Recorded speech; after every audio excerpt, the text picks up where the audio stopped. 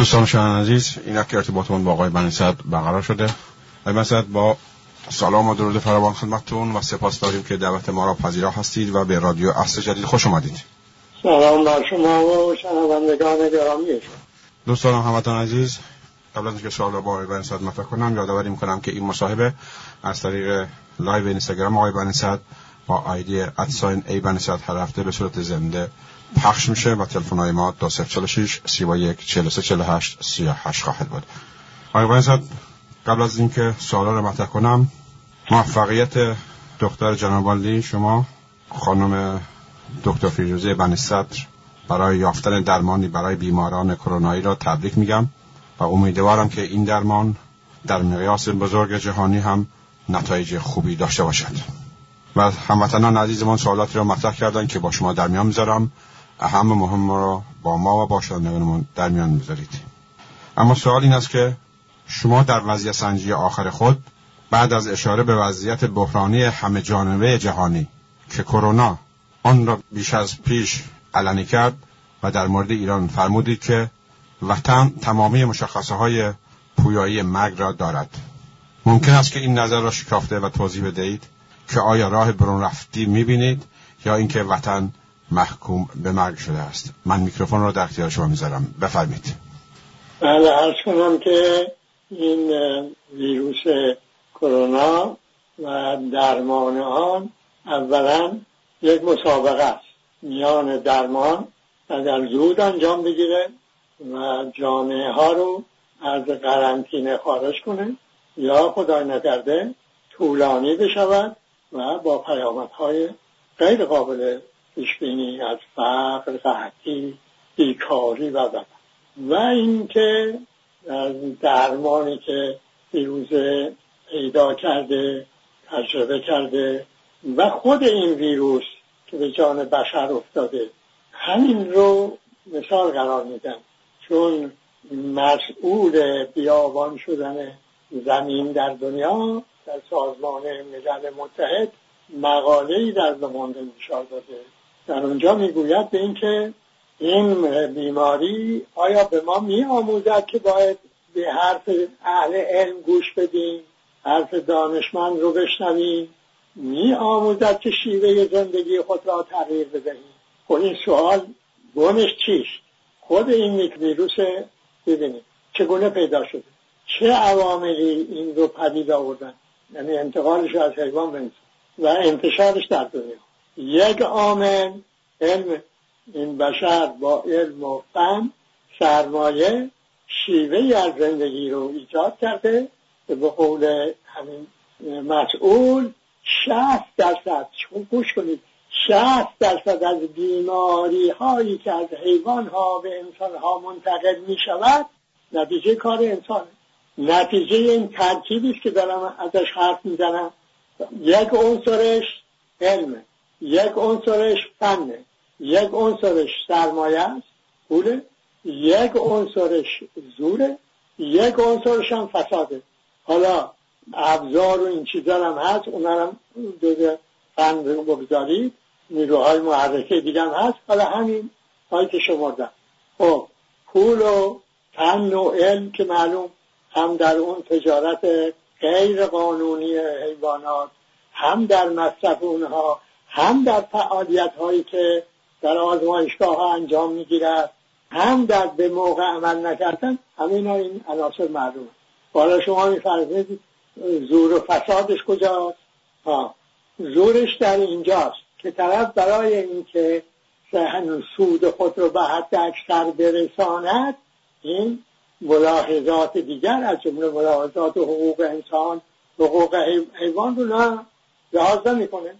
وقتی هم که هشدار داده می شود که آقا این هم که بیماری منتقل شده، دولت زورمدار به جای اینکه به هشدار او توجه بکنه زور به کار میبرد در خوابوندن صدای او.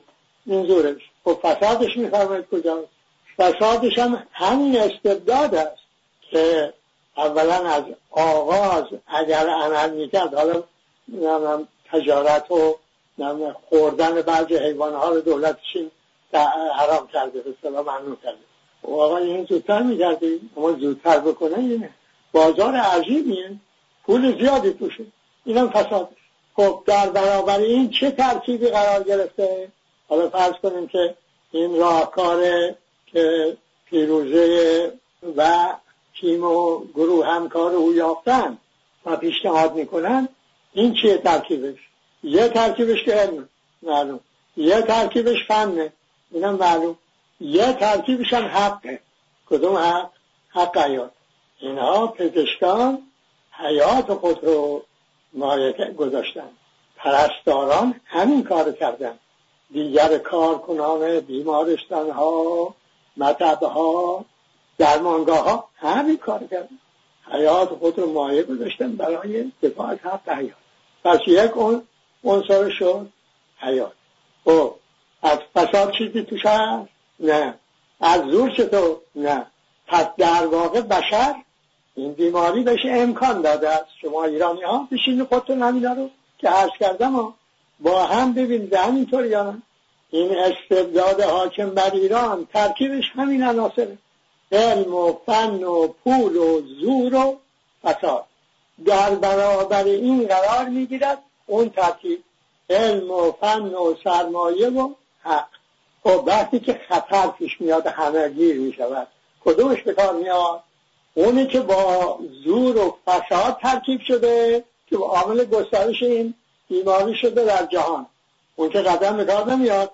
میبای این که این بیماری جهان رو گرفتار مصیبت‌های بزرگ نکند، میباید این ترکیب از کار بیفته. یا فرموده مقداری به کار نرود. آقای خامنه‌ای، دستیاران این آقا، یا فرموده یک مدتی شما دست بدارید از به کار بردن این ترکیب. این که حتی شما اینقدر گستاخی میکنید در به کار بردن این ترکیب که در به قول لوموند فریادش برمیاد که آقا شما در رادیو تلویزیونتون دستگاه‌های تبلیغاتیتون زوری تبلیغ میکنید که گویا نه این پزشکان و پرستاران و دیگر کارکنان جان بر کف گرفته دارن با این بیماری مبارزه کنن، که روحانیون دستگاه جناب عالی و سپاه پاسدار هم دیگاری تا اینجا رفتید. نظیر شما در ایالات متحده آقای ترامپ چطور؟ سمت شما نیست. حالا از کارهایی که به موقع باید میکرده نکرده بگذاریم که دو تا مثلا نمونه از اخلاق و انحطاط و فرهنگی و این نبیگانگی با حق ضدیت با حق حیات عرض میکنه. یکیش که معلوم شد این آقا در همون زمانی که این قضیه بیماری بوده 80 تن یا بیشتر تجهیزات پزشکی صادر کرده به چین که برای خود امریکا لازم بوده. خب دومی چی وارونه شد؟ چین به فرانسه معامله کرده، از این ماسکا آقا رفته اونجا پول بیشتر داده برده. خب این با کدوم اخلاق جزه؟ با حتی اخلاقی که آقایان خود مدعی بودن که جوکه نیست، با اون حقوق بشری ادعایشون هم که اصلا نمیخوانن، اما با زور و فساد میخوانن. چون این با رودش بلند شدن هم زور توش هم فساد.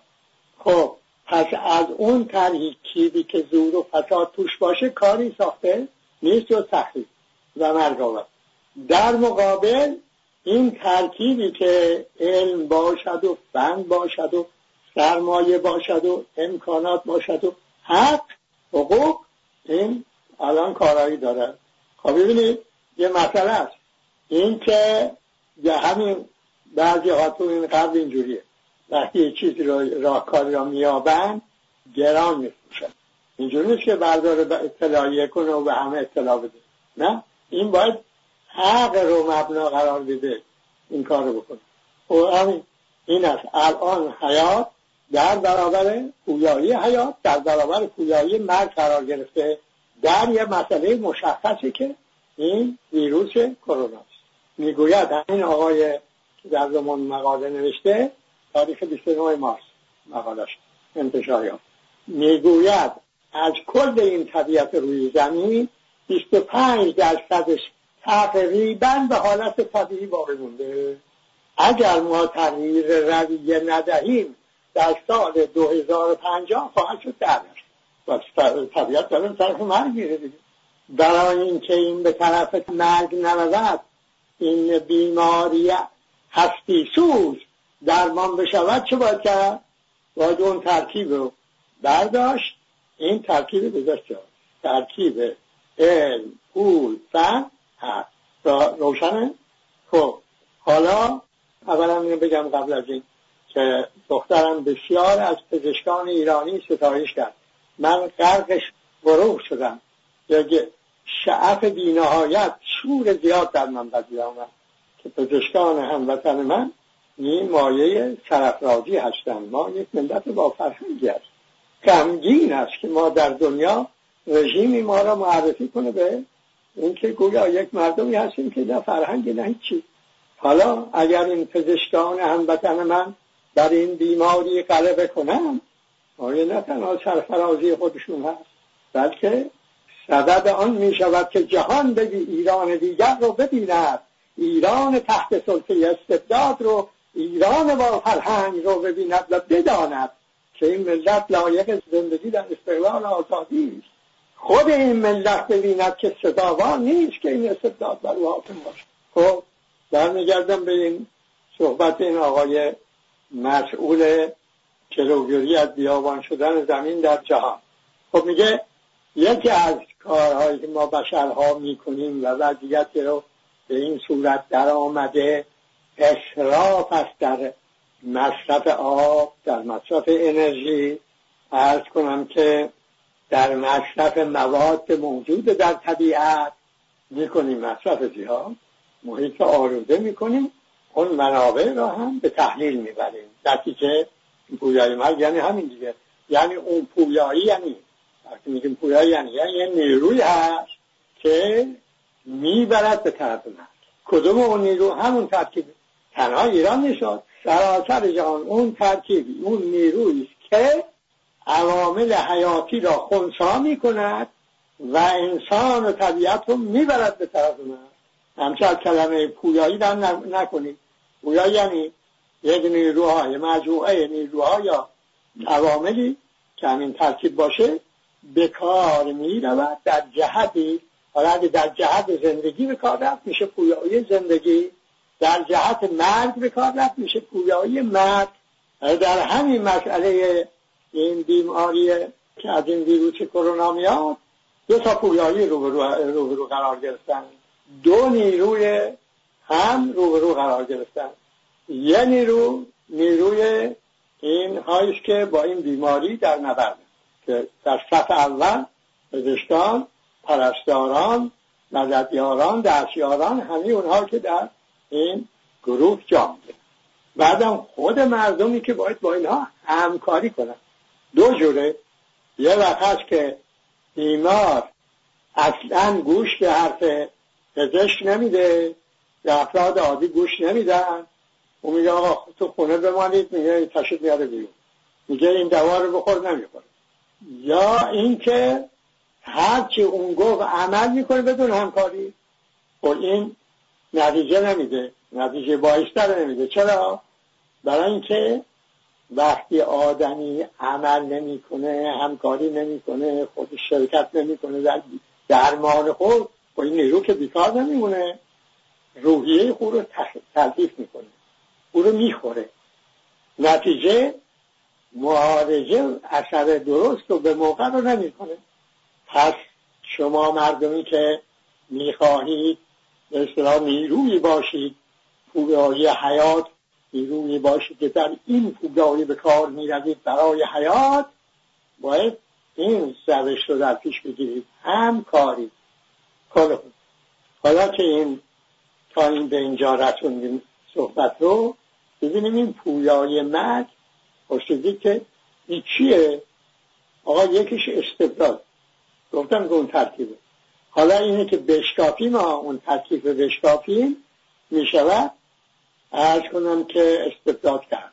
پیشخور کردن همون مطلبی که این آقا میگه استاپ میکنیم. یعنی ما همین امسال، سالی که گذشته مسیحی، تمام تولید سال رو بشر در 7 ماه خورده، یعنی 5 ماه کش داره، یعنی پیش خورده. بر اینها اضافه کنید این آلودگی محیط زیست و بیابان شدن رو. بر اون اضافه کنید کم شدن منابع موجود در طبیعت. بر اون اضافه کنید فسادهای بزرگ و این مافیاهای. برنامه دیدم در این تلویزیون فرانسه راجب مافیاها و این مواد مخدر در جهان. چیز عجب غریبیه.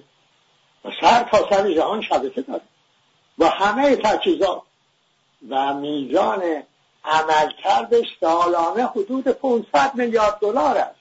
یا نکنید این دولت ها بخوان مبارزه کنن، واقعا نمیتوانن. آخه 500 میلیارد دلار اولا پولی نیست که بشه ازش گذشت، میچرخه تو این اقتصاد دیگه. حالا این اقتصاداشون دائم دنبال اینن که بچرخه. جوری که الان گفتم توی تولید ناخالص کشورهای غرب و همین مواد مخدر و فحشا هم به حساب میگذارن. این فساد بزرگ. بر اینها اضافه کنید آسیب‌های اجتماعی رو، عرض کنم که بر اونها اضافه کنید بحران‌های نژادی تقریبا در همه جای دنیا، ملی، مذهبی، جنسی. زنها تجاوز می شود به حقوقشون، نابرابری ها در همه جای دنیا برقرار و قومی. در اینها شما اضافه کنید بحران بیکاری و گرسنگی رو. کافیه اینا، این مجموعه اینا که جهانگیر شده، فراگیر شده، جهان رو طرف مرد میبرن. خب اونی که ما بخواهیم این جهان رو از کام مرد به در بکشیم چه باید بکنیم؟ حتی در کشور خود ما نگاه کنیم. این آقای حاکم زندانی های عادی اینا رو رها کرده، مقداری هم شورش کردن، خودشون رفتن. زندانیان سیاسی در زندان ها کیان اینا؟ اونهایی هستن که در اون ترکیبی که گفتن زور و فساد رو برداشتن جاش گذاشتن. همین تقصیرشون اینه. اگر از جنس خود اونها بودن، یعنی در همون ترکیب رو در زندگی به کار می بردن که علم باشد و فن باشد و پول باشد و زور باشد و فساد، جز اونها بودن، زندان هم نبودن. به همون مقدار که پزشکان والا قدر ما امروز جامعه بشری میفهمه ارزش کارشون رو، شما مردم ایران هم باید ارزش کار این گونه مبارزان رو بدانید. اینها نمادهای این درمان هم، درمان دیگری هم وجود ندارد. هر زندانی سیاسی، آقای خامنه‌ای، هر زندانی سیاسی که خدای نکرده از این بیماری جان بدهد، به خاطر این بیماری گزارش تاریخی ثبت در تاریخ می کند جنایتکاری و شقاوت و قساوت شما. حالا میخوایی اینا نگرد. خب بخوایم نتیجه بگیریم، درد معلوم، هم در ایران معلوم، هم در جهان معلوم. حالا دیگه اون بخش از جهان که در موضع مسلط است، یعنی نیروهای محرکه میره اونجا از سراسر دنیا، هم دنیایی که در موضع زیر سلطه هست با یک مسئله روبروست. پویایی مرگ یک درمان دارد، پویایی زندگی. روشن؟ اگر این تا به حال، من سالها این صحبت میکنم، اما اگر گوش شما براتون حرف امروز من تازگی پیدا کرده باشد، معناش این است که این بیماری همچه فرصتی رو ایجاد کرده که بشود وضعیت رو روشن و دقیق دید. ما در همچه وضعیتی هستیم، یا باید تسلیم مرگ شد یا باید از زندگی دفاع کرد. انسان باشیم، حق‌وند باشیم، شجاع باشیم و از زندگی دفاع کنیم. من نمیخواهم عواطف و احساسات همسرم و خودم رو عرض بکنم که وقتی آدمی میبیند که فرزند او و کسان او در خانواده او و همه اون دیگران نظیر او، اینها شب و روز در خطرن، ولی من میدانم که اونها دارن از حیات دفاع میکنن. کم میاد در زندگی بشری همچه صحنه‌ای که مدافعان حیات در برابر قشون جرار مرگ قرار بگیرند و اینا با شجاعت تمام، با کاردانی، با دانشمندی با این قشون روبرو بشوند و عقب بنشانند. شما مردم ایران هم فرصت رو محترم بشمارید، شما هم برخیزید به دفاع از حیات. این تسلیم، سر تسلیم بر سینه خم کردن، تسلیم خفیفانه سخیفانه به مرگ است. سر را بلند کنید، استوار و نستو از حیات دفاع کنید. چگونه؟ قدم اول وجدان به حقوق است. حالا هم که در قرنطینه هستید، اونایی که در قرنطینه هستید فرصت خوبی دارید برای تمرین. همین ترکیبات که گفتم، این زور و فساد از توش بردار، حق بذار تو خونه و به جای که با هم دعوا کنید این ترکیب تغییر بدید، با هم دوست بشید، شاد کنید، محیط رو باور و خلاق کنید، زنده کنید، با حیات کنید. این قدم اول. حقوق رو بشناس، وجدان پیدا کن به حقوق. قدم دوم، از اون حقوق یکیش استقلال و دومیش هم آزادی است. این تمرینش آسان‌تر هم هست.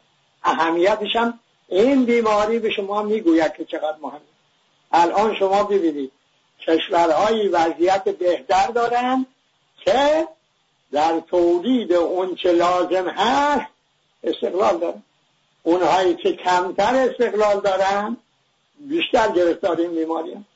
از جمله ایران که اگر هر کدوم تمرین کنید استقلال در گرفتن تصمیم، یعنی در تصمیمی که میگیرید اون زور و فساد توش نباشه.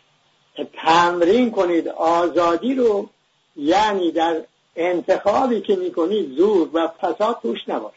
شما الان نمونه دیگه میدم از اینکه امروز دوست من از آلمان تلفن میکرد که یک دواخانه این ماسکاره که 45 سانتیم پول اروپایی است قیمتش بوده، حالا میفروشد به 12 یورو. کوئی تجاوز به حق میکنه. این کارش دفاع از زندگی است. خیلی فرصت مغتنم شمرده برای جیب متقاضی رو خالی کرده. فساد و زور. حالا شما به خود وطنتون برگردید، ببینید اونهایی که فداکارانه عمل میکنن و اون با فرهنگ از حیات داره دفاع میکنه. این قدم دوم. قدم سوم عمل کردن به این حقوق. حالا شما تمرین کردید و دیدید که بله میشه مستقل آزاد، مستقل تصمیم گرفت و آزاد انتخاب کرد و حقوق خود رو شناختید و حالا نوبت عمل میکشه. خب این محیط خوبه خانواده برای اینکه شما اینا رو اونجا پیاده کنید. اون ترکیب وقتی تمرین کردید دیگه متوجه میشوید که بخواید زندگی بکنید در استقلال، در آزادی و این اندیشه شما خلاق بشود، بسازد و ایجاد کند اسباب زندگی رو. باید این ترکیب همیشه مراقب باشید که زور فساد توش نباشه، حق توش باشه. و قدم چهارم این است که در بیرون خانه، چون وقتی این سه قدم رو برداشتید بخش عمده کار در مبارزه با این بیماری انجام گرفته، پیروزی حاصل شده. حالا میباید که اون ویروس های دیگر که به طور مستمر در تاریخ ایران ویرانگری کردند و مرگاوری کردند با اونها در بیاموزید. اونم از راه گسترده کردن رابطه ها که در اون رابطه ها چیکار میکنید؟ اون ترکیبی که زور و فساد بود اون رو برمی‌دارید، یه ترکیب جدیدی میذارید جاش که حق توشه. در سطح جامعه وقتی چنین شد شما صاحب فرهنگ استقلال آزادی شدید، شما ملت مستقل آزاد شدید، شما بر پویای مرگ پیروز شدید، شما الگو و بدیل شدید نه تنها برای خودتون، برای جهان. با تمام دل، با صمیمیت تمام آرزو دارم، از خداوند مسئلت میکنم که شما مردم ایران رو در دفاع از حیات پیروز بگرداند. شاد و پیروز باشید.